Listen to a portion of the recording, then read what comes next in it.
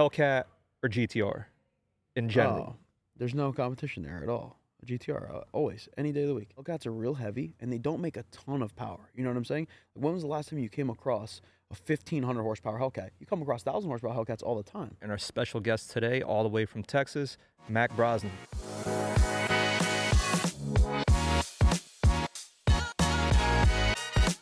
Eat, Sleep, Race podcast. We're here at the PRI Trade Show, recording live from our booth. I have my co-host and partner, Hugo ESR, and our special guest today, all the way from Texas, Mac Brosnan.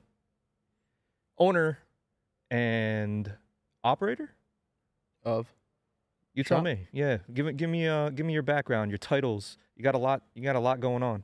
Yeah, I would say owner and operator, partial owner and operator of the shop Houston, / Command Performance. That's a lot of things. Somebody actually asked me about that today. So Command Performance was originally in Connecticut, right? Yep. Yeah. So, I started doing Evos, LS stuff. LS stuff is what I kind of grew up on. LS stuff, 2J stuff. And then I had an Evo when I was in college, and it's always broken because it's an Evo. So that was a yellow one, right? No, black. No. Never had a yellow one? Nope. Were your letters or yellow something? Nope. Wrong guy. Wrong guy. Yeah. That's your other guy. So you went from Evos. How did GTRs come in? I started when I was a freshman in college. I started working for Doug Ross at Weapons Grade Performance. Rest in peace. He passed a couple years back, but I started working for him, and I learned GTRs that way. And when I started to do it full time, I really knew like Evos weren't it for me. I hated working on them. Like I didn't want to do that. So GTRs were it for me from there because I already knew them inside and out. So you're saying Evos are hard to work on?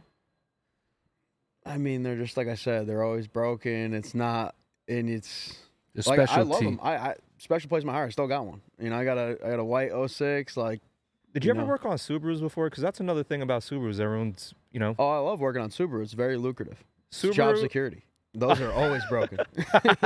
So I actually keep a Subaru short block in stock at all times because they're always bullshit. broken. At least one, because I'll buy them all the time. Because you find them on Marketplace. They kick the rod out of them. They have a broken ringland, something like that. I buy them. I already have a short block sitting there, and I put it back together and sell Quick it. flip. Yeah. So if you had to pick one preference, would you rather work on Mitsubishis or on Subarus, and why? Honestly, as much as it pains me to say this, the Subarus are actually easier to work on. And they break more often, meaning you have more customers? Yeah, in a way. I mean, I don't do too much of them anymore at the shop-wise, but I still, any chance I get to buy a broken STI, I buy it. To flip. Yeah, oh yeah. Because people pay good money for them, obviously, and they're always broken. So That's but cool. It's usually, That's Evo, actually a good Evo thing. can be a lot of stuff. Evo can be a transfer case. It can be a trans. There can be different kinds of issues. But the Subaru is The motor. 95% just the motor, and they have the same motors from the Evo was only 03 to 06 with the same 4G63, and even then the 05 and 06, between 05 and 06 they went to the Myvec motor, so it changed. Yeah. So there's a lot of different variables. That Subaru has the same short block from 04 to I don't even know when. Yeah. So once you modify these Subarus, I never had one. They just break? I mean, they're good cars. Don't get me wrong. Again, pains me to say it, they drive way better because they have a 2.5 and they're the boxer engine. They, in my opinion, they're way better to drive in terms of just driving around on the street because they're way more torquey. They they come on pretty good. Like they're a good car, but they're just not as strong when they're stock. They break ringlands a lot. They spin bearings. They kick rods out of them when they're modified. Like an Evo, if you don't kill it and you put a bigger turbo on it, you can make like 600, 550. It stays together. And it somewhat stays together, if you don't fuck Beat it up. on it the whole time. What's the horsepower you would say crosses the line for Mitsubishi's? Like, once you hit this horsepower, you're going to break. I mean, it's pretty much right what I said. Like, you can push it over 500 wheel if you want, but you could be on borrowed time at that point, But so anything over 500 is risky. But to make 500 in a Subaru, it's $30,000. Well, it was. Like I said, I don't work on this stuff anymore, really. Right. So I don't. I could be sounding like I'm talking out of my ass because I haven't looked at built Subaru parts prices in Right. fucking, So 7 years. but- roughly around once you're hitting 500 on a Mitsubishi, that's the threshold. Like, get ready to break some stuff. Yeah, or just build it. But then you build it, and it doesn't cost you much to build it. The trannies are stout. Like, again, all this is, like, for the most part. Like, the Subaru has a good trans, too. The STIs have good transmissions. But for whatever reason, it just always cost way more to build the STIs than it did for the Evos. And now when we're most of that talking- is probably because of, Just the man. Mitsubishi guys. Yeah. Like, the 4G63, yeah, it changed a lot. But it's the same shit from a GTST, from a older Eagle Talon. Like, Shared a So- lot of same parts. yeah, so you can do, because the Mitsu guys, they do a lot with a little, Yeah. so that went and carried on into Evos, and that made it so they're probably cheaper to modify, if I could take a guess, because at the end of the day, it's a 4-cylinder. You need 4 rods, you need 4 pistons, whatever. But the Subaru parts always seem to be like a little bit more expensive. A little bit more specialty motor too with the boxer style Yeah. engine. Yep. And then when we step into the GTRs, making 500s all day. They make 500 stock. Stock. Yeah. Yeah. Over. Yeah. So is there, obviously now switching onto the GTR platform, easier to work on? For me, Yeah. I could take a GTR motor out faster than I could take an STI engine out, So they're hard to work on in the fact that pretty much anything you want to do to it, that's, You got to pull the motor. yep, motor comes out the bottom. Mm-hmm. But once you do it 2 or 3 times, it's easy. So before you made the move from Connecticut to Texas, how long were you doing command performance on the GTR side? When I first started, I had a small shop. I had 1 bay. So I knew that I wanted to work on GTRs, and I was working on them a little bit, but I didn't want to advertise that I was working on them, because Because then you didn't want if to I get want somebody to bombarded. come and spend $100,000 with me, I can't have their $100,000 car sitting outside my shop, Right. For 3 months while it's getting built. And I only had literally 1 lift, a dyno in a 1 bay shop. Like, my dyno payment was more than my rent when I first started, So it was hard for me to try to get the customers that I knew that I wanted in the future. So I kind of had to wait it out for a little while, and I did my thing with the Evos, and until I found the space, and then I was able to take the. How many years would you say did it take you to switch from a 1-bay shop to what is the next evolution? My next shop was the last shop I was in Connecticut. I just waited and I saved my money, and How big was that? 3,600. How many so lifts could you fit in there? I went from like 900 and something square feet to like Tripled. 3,600, and it was plenty for what I was doing at the time. How many years did that take you to step into the 3,600 spot? 2 probably. It wasn't crazy long, but it was a difficult process. Like it was hard. Like I really was forced to build my car. Honestly, I didn't intend. I never wanted a race car. I never wanted to have. I wanted someone else to street pay car. me to build their car to represent So- my shop. Your race car became your main marketing for your shop. Yeah, I didn't really have I was kind of in a rock and a hard place. Like 2017, I went to move out of my shop because it was just too small. I had cars everywhere in the parking lot. My landlord was always pissed, and I signed a lease with a guy down the street. It was I think it was 5 bays. It was a 5-bay shop, but it had residential stuff around it. And when we showed up to move in with the dyno and stuff like that, he withdrew the lease on the spot. Oh, So he didn't want the dyno on his property because he owned the whole property. So he owned all the residential, and He already knew. we were out. I Yeah. had no shop. we were out. Like, the next person was moving in the next day. Oh, so I had wow. no shop, and I had no shop for like, that happened in October. I had no shop until, I'd say, almost 6 months. Wow. Till about TX2K time. So March the following year, in 2018. How were you So making money? That's where, like, I was starting to hurt bad. So I was pretty much in a sink or swim position, and everybody always says, "Oh, I want you to build my GTR. It'll be your shop car, this, that, the other," but nobody ever came through. And I had the car already, and I was like, you know what? This is it. Fuck it. Make it or break it. I was losing customers because I didn't have anywhere to work on their shit, Right. and I could only work at night, after my dad was done working at his shop, So he was literally right next door. So that's. So you built your race car in his garage. I actually built my car in Jamie Marsh's shop. Oh, Yep. in So this was during that downtime of you not having a space. You're like, let me just. well, I had the idea, and I was like, you know what, like this is a little crazy, whatever. So at that time in the GTRs, nobody had been in the sevens on a stock exhaust manifold, which was a big deal for these cars because you can have a stock exhaust manifold that makes 750. You can have a stock exhaust manifold that makes 1300. So nobody had gone sevens, and it was something that people were chasing. And for me, I'm not going to go and chase these guys that are going 730. I couldn't afford it. This was like one of the only affordable entries into that market, and I knew that was where I wanted to be. And one of the only ways to get there was to make a splash. So I just said fuck it, and I put money on my credit cards and bought a crank. Wow. And I was buying shit that I didn't have the money for. Actually, Victor's heard the story now, but I committed to buy a transmission from Victor, and I didn't have the fucking money.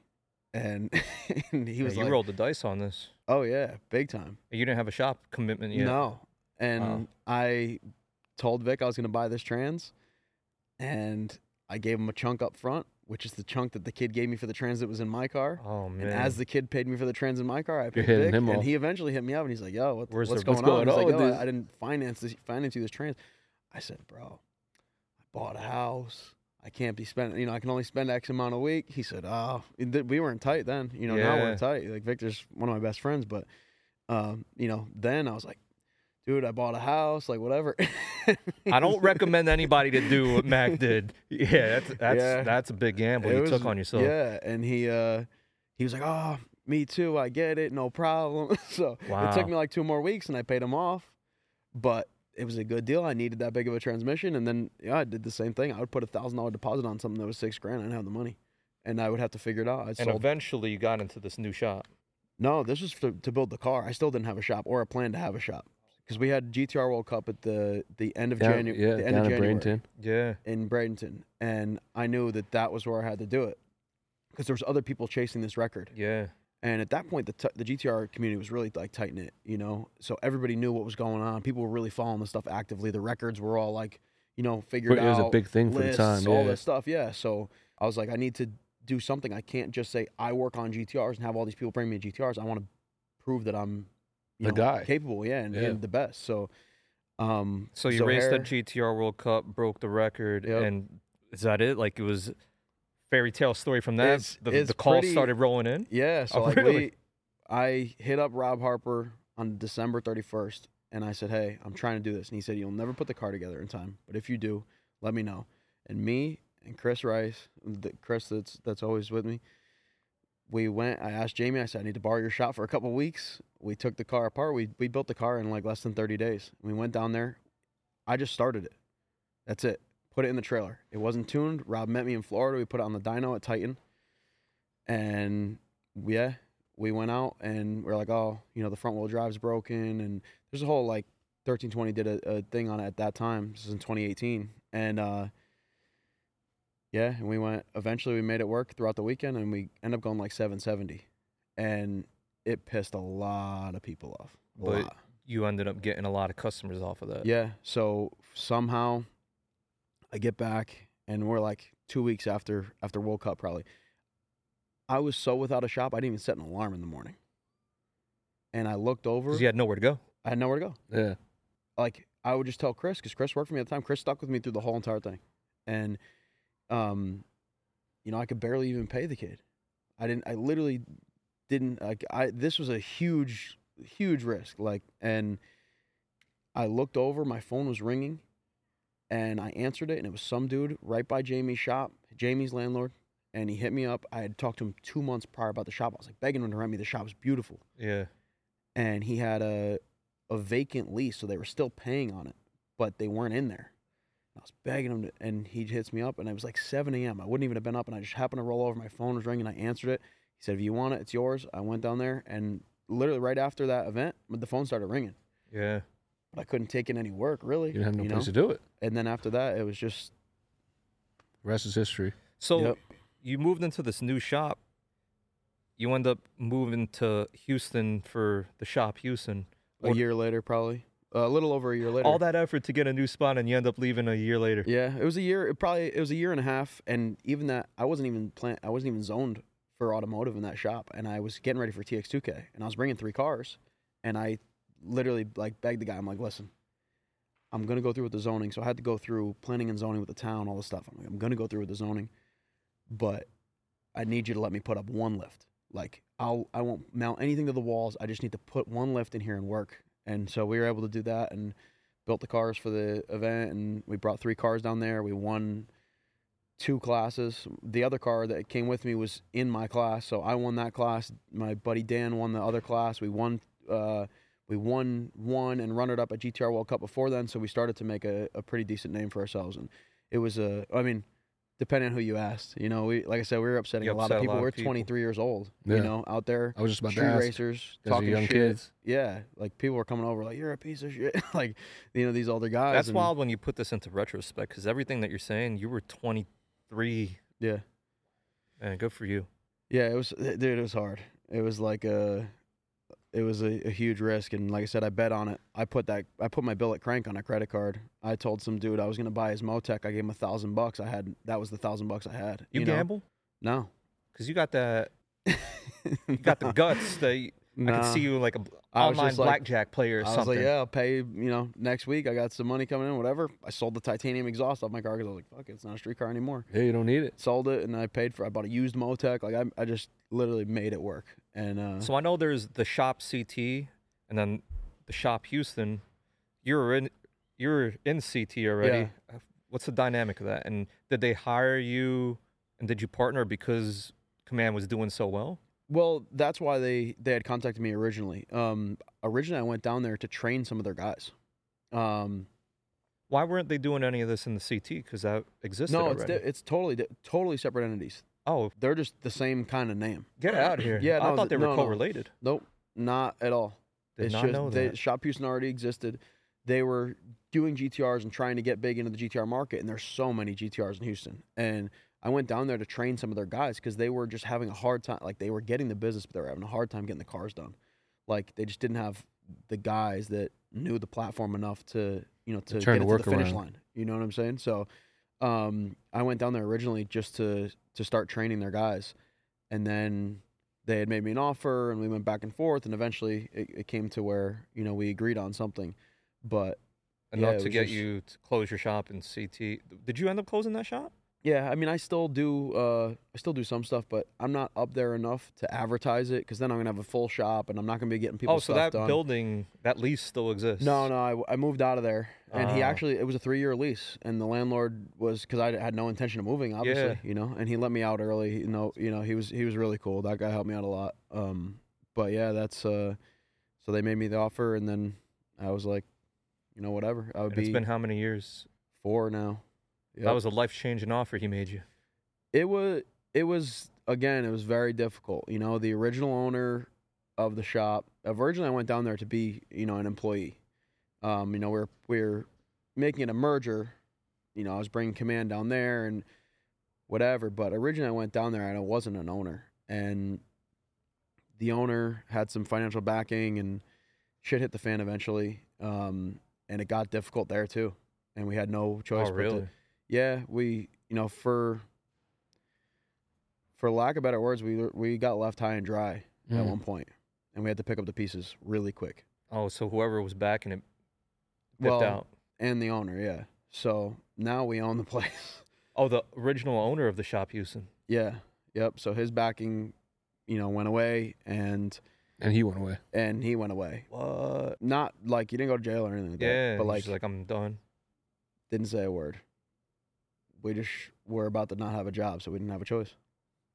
So then who wanted up, like, was it your decision? Getting one of our customers that had said something about being part of the shop already. Yeah. He's now a majority owner and one of my business partners. Okay. And he was like, yeah, let's do it. So me, two of my other partners have, 20%, 20%. 10%, and the other guys, and Chris majority owner. He's a majority owner. So why did you end up still keeping the name when you were originally Command Performance? Why not, like, all right, well, Shop Houston's gone. Why don't we just make the shop because Command we had Performance? at that point, this was 2 years in, so Shop we were Houston already also had a good name Shop too. Houston was starting Had to a build strong name. a good name as well. Got it. I honestly, the whole deal with me moving down there was I told him like, we could do whatever, but I just wanted to keep Command alive because we had those retro shirts. Like Yeah. the whole reason my shop is called Command is because back in the day, my dad had a shop in Corona, and it was called Command Performance.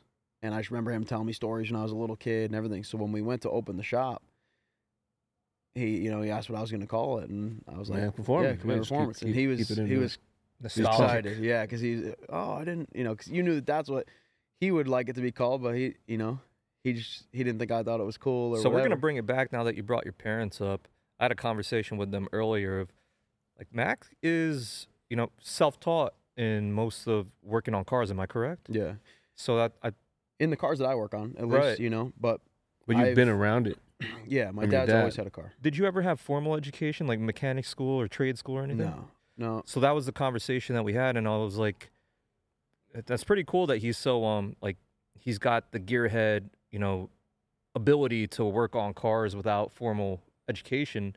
And they're like, "Well, Mac's been talking about racing. Like he would talk in his sleep. Sleep, yeah. Something I've about heard like those a stories. What is it? A two Two-stroke and a four-stroke. talking about two strokes all and four kinds of strokes shit, while yeah. he's sleeping. They're like, this is in Mac's blood.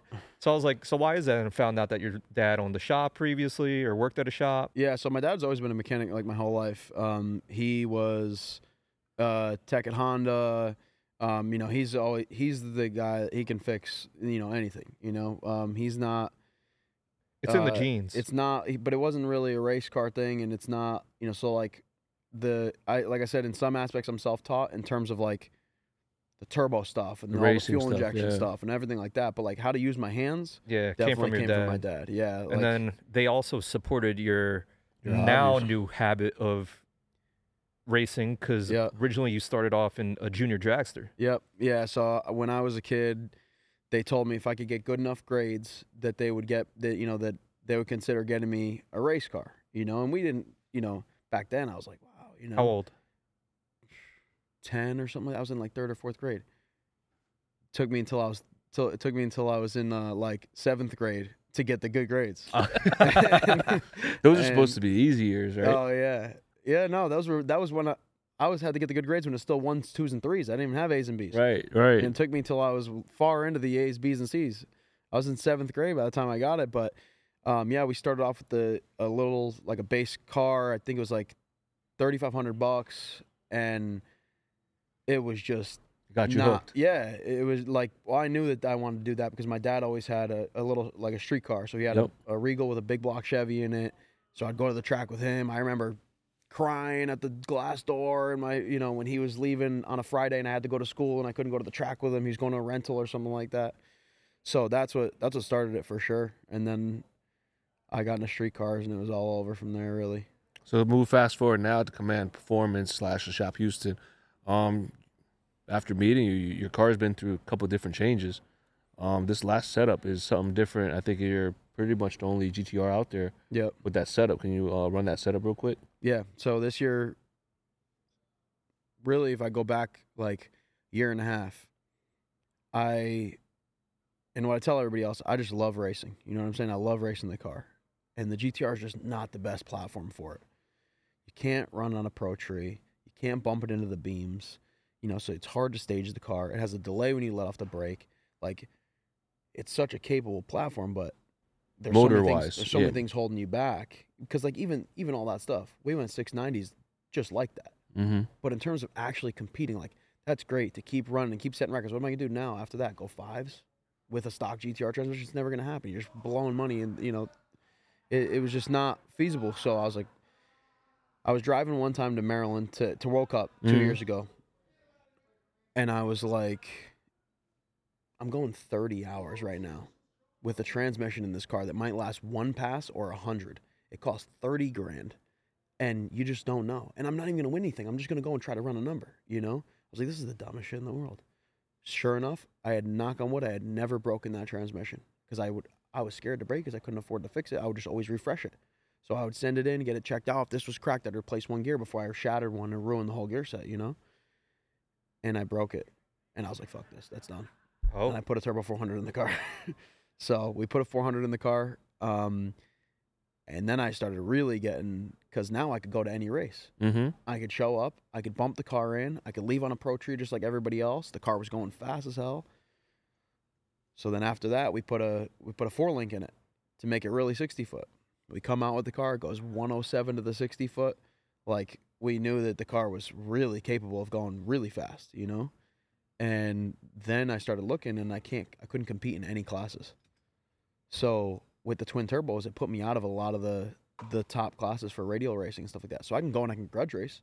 Most of the time you show up to a grudge event on a 275, and there's guys going 390s, 380s, you know? Like, you're not going to win anything that way either. And I love grudge racing because I love street racing. But so Just be realistic. Yep. So now this year we cut the front of the car apart and we put a single turbo on it. So now we got a Pro Mod 88 on it so we can run X275. And that was the motive behind this whole change, is because just so I can race the car more. More so now races. I can go to all these same small tire events still. But now I can go to all these X275 races, and I can race at Vic's track, and I can race in X.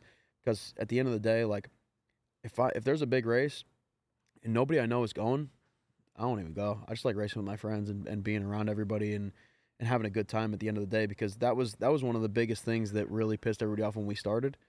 We were all 23 years old, and we were out there having a blast. You're just having fun. And ruining these guys' day, you know, because we were having fun. We had 40 kids out there with T-shirts on, and, you know, Vic used to make comments online all the time, like, that you'd always know when one of our cars was coming up, because there'd be a whole, you know, crowd of people behind it, like a street race, you know? And, yeah, so that's my biggest thing. And if I can't compete in the classes that race at the events that my buddies race at, then you know, what's it for? So, What's the worst part about winning races? I don't know. You told me earlier. About winning races? Yeah. You mentioned earlier how you had more fun competition losing races. Oh, yeah. When you go so let's bring that back. Yeah. Well, so the better question is, what's so good about losing races? Well, when you're not competitive at all, you know what to expect. Like, I actually was just talking about this the You other expect day. to lose. Yeah. You're like, so if you win one round, you're like, fuck yeah, you know. Then you want to keep winning. We're going now. No, but I'm saying, like, you're happy as hell if you win one round. You're like, all right, well, we made it one round. Because if you're always a loser, it's cool when you win once. Yeah, exactly. But when you start to win, then it gets, you know, then you get competitive. And it's not fun anymore. Anything less than that is disappointing, you know? So, like, even World Cup this year, I'm like, why didn't I have as much fun as last year? And I was like, last year I got clipped first round, so I was hanging out. And now I went to the semis, we're swapping a motor between rounds, and, you know, and we didn't even make it, but we took this motor out of this car. We had the car running, and the guy goes and runs it by without us, you know? So, like, we're thrashing all the time, and the more competitive you are, like, it's more work. I hate to say, sometimes it's not as fun, you know? Because when you go and you show up, and then you get clipped first round, and all your boys are still there, and they might be racing, you're watching them, like, you're having a good time still. Yeah. But now, by the time I got to watch racing, it was final round. When winning isn't fun. Yeah. There's a lot. Yeah, I guess this is a double-edged sword. I like how you mentioned that earlier, because you said when you were on the side, or your parents were saying when you were junior drag racing. Yep. And you just started, you weren't winning races, but you were having a blast. I started with a car that, like, wasn't competitive. So every weekend I was going out to get clipped first round, and I was just happy to be there, you know? That's cool. And that's, so it was real fun. And then towards my last year, I was competing for the points championship, and if I lost anything, I was pissed the whole time. My first year, I was just cool. It was the best time of your life. Yeah, exactly. Watch the rest of the racing and go to Outback after or something like that, you know? I was having a blast. I could see that. It gets stressful when you're competing. Meanwhile, I guess I could compare it to racing go-karts, you know, at like supercharged or pole position. I'm not going out there to compete. I want to floor it. I just want to have a good time. No, versus if we were racing a league or something. I'm putting you in the fucking wall, buddy. So for now, it's Shop Houston, Command Performance. Like, what's the future for you guys? What are you guys want to start working on different platforms? I know you guys are starting to get into some of the higher end cars above the GTRs. That's something that you guys going to get into more, or more selective? It's a tough question, because the whole industry right now kind of is a question mark. Mm-hmm. You know what I'm saying? Unfortunately, aftermarket and performance stuff is typically, not for everybody, but it's typically a direct reflection of the market, Mhm. of the economy. It is. Because one of my buddies put it to me this way the other day. He owns a roofing company. He said, dude, if shit hits the fan, the first thing I'm doing is selling my cars. Yeah. But when shit hits the fan, people still have to fix the hole in their roof. You know Yep. what I'm saying? So the Priorities change. performance industry is really hard to do, man. Mhm. So it's hard to even say because you kind of just go with the flow. Yeah. Here's what I like, whatever's though. working at the time. Here's what I like about the performance industry. We're here at PRI, one of the biggest trade shows specific for performance racing parts, if not the biggest. This is a huge show. I think we were talking about it earlier in terms of displays and vendors here. This is the most we've seen because it's going towards the Lucas Oil Stadium. So just in perspective, there's, I believe, 3 different hallways, a lot of sub hallways. Every room's full. Oh yeah. So in terms of the industry as a whole, speaking to a lot of other colleagues in the industry, everyone's doing good right now. What I like about racing, even though it is it's not a necessity, racing's expensive, right? Yeah. So if you're racing, it means you're making money. You're in a good industry. You're in an in-demand industry. So even if the economy is shifting and, some people aren't making enough money, the people who are racing these cars Are still are making still money. making money. Yeah. So your roofers, your plumbers, everyone who's your electricians, everyone who's still in demand, those are the same people That are racing. Yeah. So what's that mean for the industry as a whole? They're still buying parts. Yeah. They're still going to events.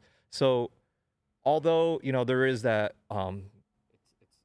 Economy as a whole. economy as a whole may be in a limbo right now. We don't know, are we going this way, are we going that way? The people who are spending the money, the people who are actively racing and competing, they've got money and they're not worried about making money because a lot of these guys, most we talk to, they're overworked right now. We got too much work. Yeah. So That's what happens when you're the best in what you do. Yeah. I mean, it can go It's a both good ways, problem. because I want to I say have like a lot most of your customers, they all got money. Well, It yeah, ain't- that's true. But a lot of my guys are streetcar guys. I race, but a lot of my guys are businessmen and stuff like that.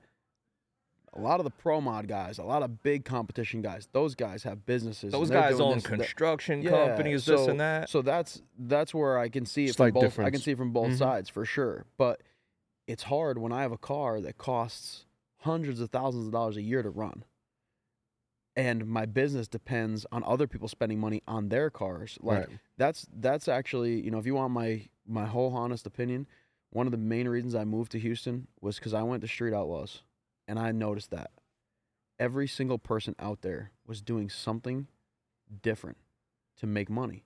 They had construction companies, concrete companies, towing companies, stuff that was making them money while they were doing what they like to do. And that, I swear on anything, you go back and look at any other interviews, I'll say the same thing. That's why I was like, I need to do something different because they all have something else That's that's funding. letting them do what they love to do. Because I'm out there, I've got all my guys with me. We're not making any money at the shop. I'm losing money actively while I'm out there, but I had the best time of my life. That was the first year we went to Street You Outlaws. told me that. When we raced in Memphis, I had more fun racing there than I ever have in my life.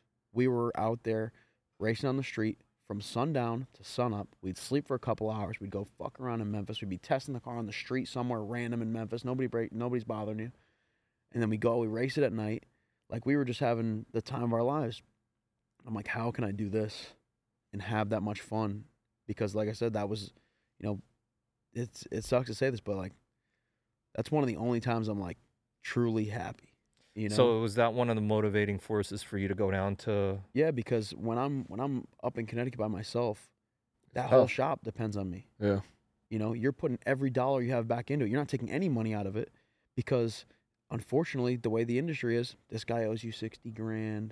This guy's got a $20,000 bill. So it went from floating $10,000 for Evos to now I've got $130,000 in receivables on my QuickBooks. Yeah. That, oh well, this guy doesn't want to pay till his car's done getting tuned. So now I'm waiting on a tuner for 2 weeks. It's just A lot of stuff floating it's around. it's a It's hard juggle. hard thing to be in. So it's the motivation for me to go to Houston was I was getting a check every week, eliminate some of that. you know? And like, I love owning my own business. I'll never not. You know, I hate that I'm not going to sound like an asshole or something like that. I'll never work for somebody ever again because you know, there's so many, there's so many benefits to that. But when I'm able to at least take a check from it, now I can put a little bit of money. I know how much money I'm getting every week. I can put a little bit of money into other things to make me more money. And that's the end goal. So that's why I said it's a tough question where the future is for the shop. The shop will always be there, you know? Just the direction it's going to go in. Yeah. And that could always change. It can always change based on whatever. So the shop always survives. But in terms like for me, like that was my motivation really was to go and be in one of those other industries to where it's not affected, to where I'm still spending money on my race car. I'm still racing because again, like I said, that's one of the only things that makes me happy really. So like it's one of those things when that's why it's really hard to be in the race car business and have a race car. You know, it's in the same business. Yeah, it's hard. You 100%. It's even hard to enjoy it sometimes. You know, when it could get stressful. Sometimes I've been to TX2K and I've had 15 cars in my pit. How do you enjoy racing your car? When do you work on your own? How do you enjoy racing your car when this guy's complaining that this didn't get done, this guy's complaining that this is broken, you know, this, that, the other, and it becomes overwhelming, dude. I got to give guys clipboards, and each person's assigned to a certain car to work on. Like it's hectic. So that's when it becomes not fun. It's not fun. Yeah. But then you win the event, and you're like, that was the best thing in the world. But you look back at it, and you're like, that was not the best thing at all. Not on my end. No. So that's what I'm saying. Like I won 2K this year, and it was amazing for me. That one meant a lot. You know, that was the 10th year I've been to TX2K.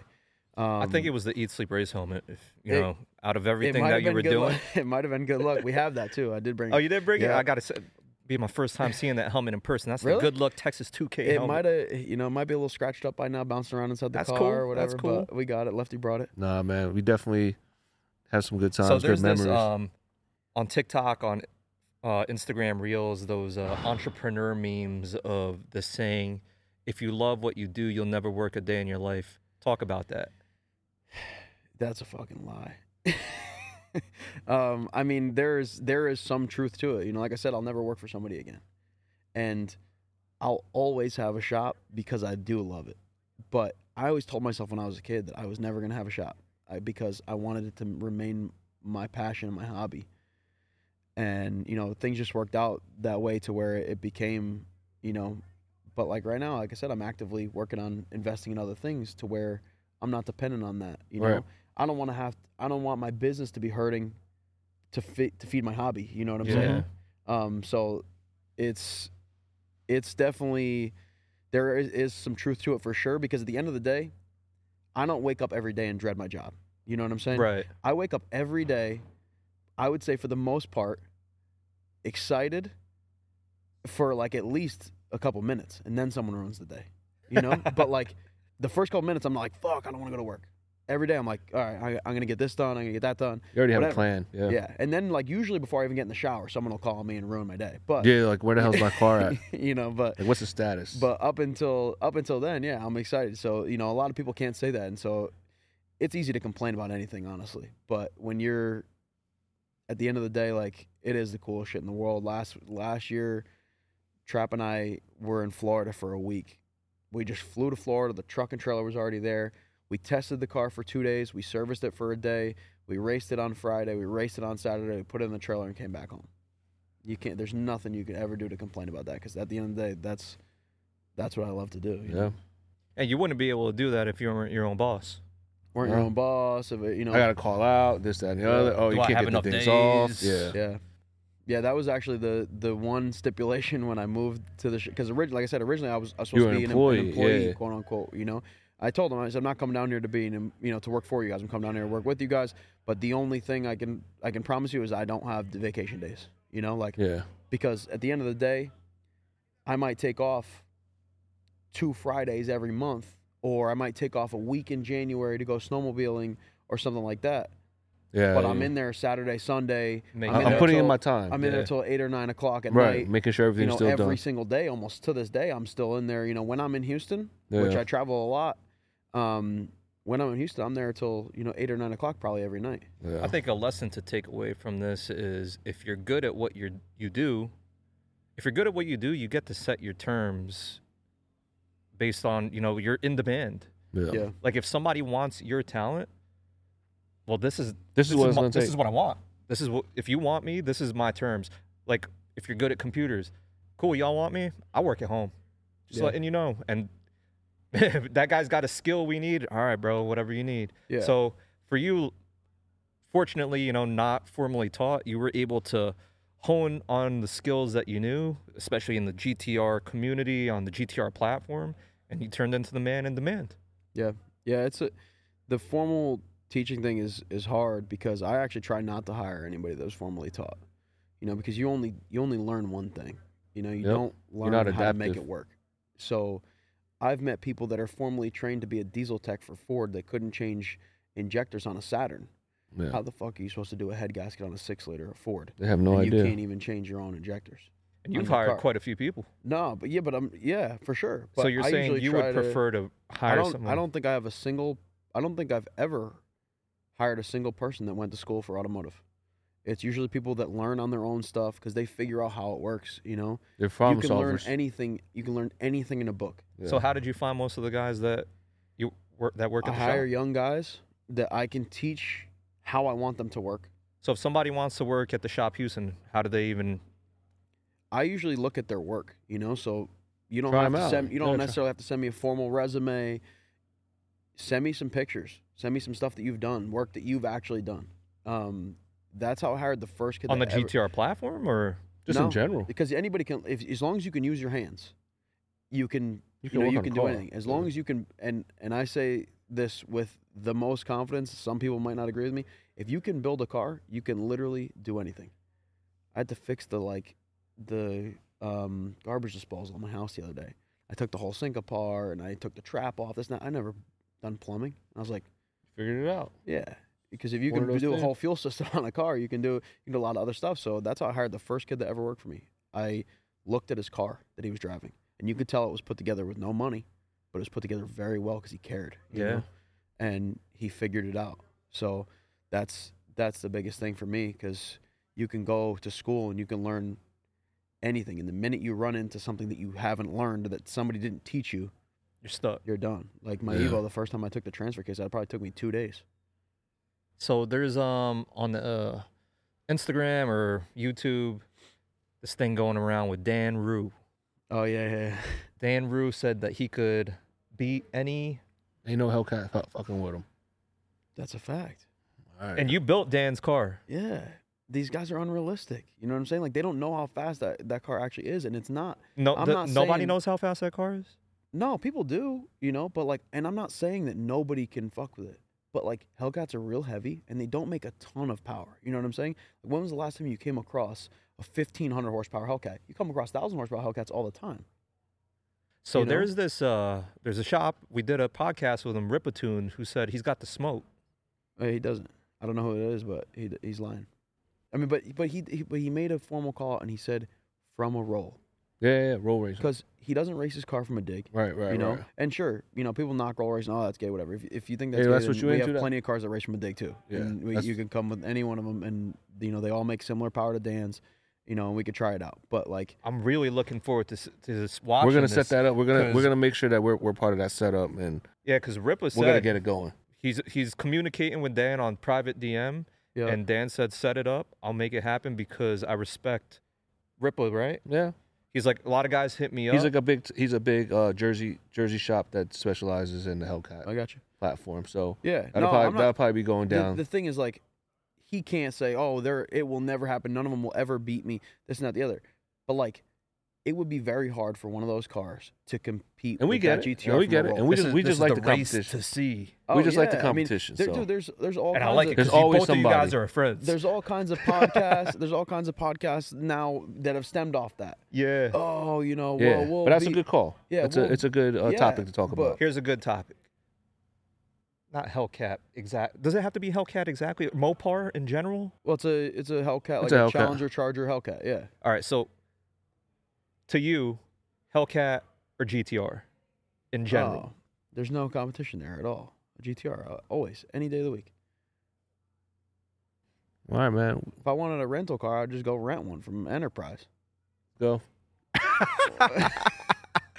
Looking forward to seeing that That's race. what it is. A Charger. That's any. You can get one of those at any enterprise. So, Mac, we appreciate you being on the podcast. If people want to follow you on social media, drop your social media handles. Mac Bros on Instagram, MacBros7. So, MacBros7. Yep. At Brian ESR. Hugo ESR. Appreciate you guys watching. If you enjoyed this podcast, make sure you like, comment, subscribe. And we had a short one today. You know what's going to happen next? We're due for a part 2. Yeah, we might have to roll up to Connecticut, get you guys eating some real pizza. That's another topic we got to talk about. Connecticut pizza sucks. Yeah, right.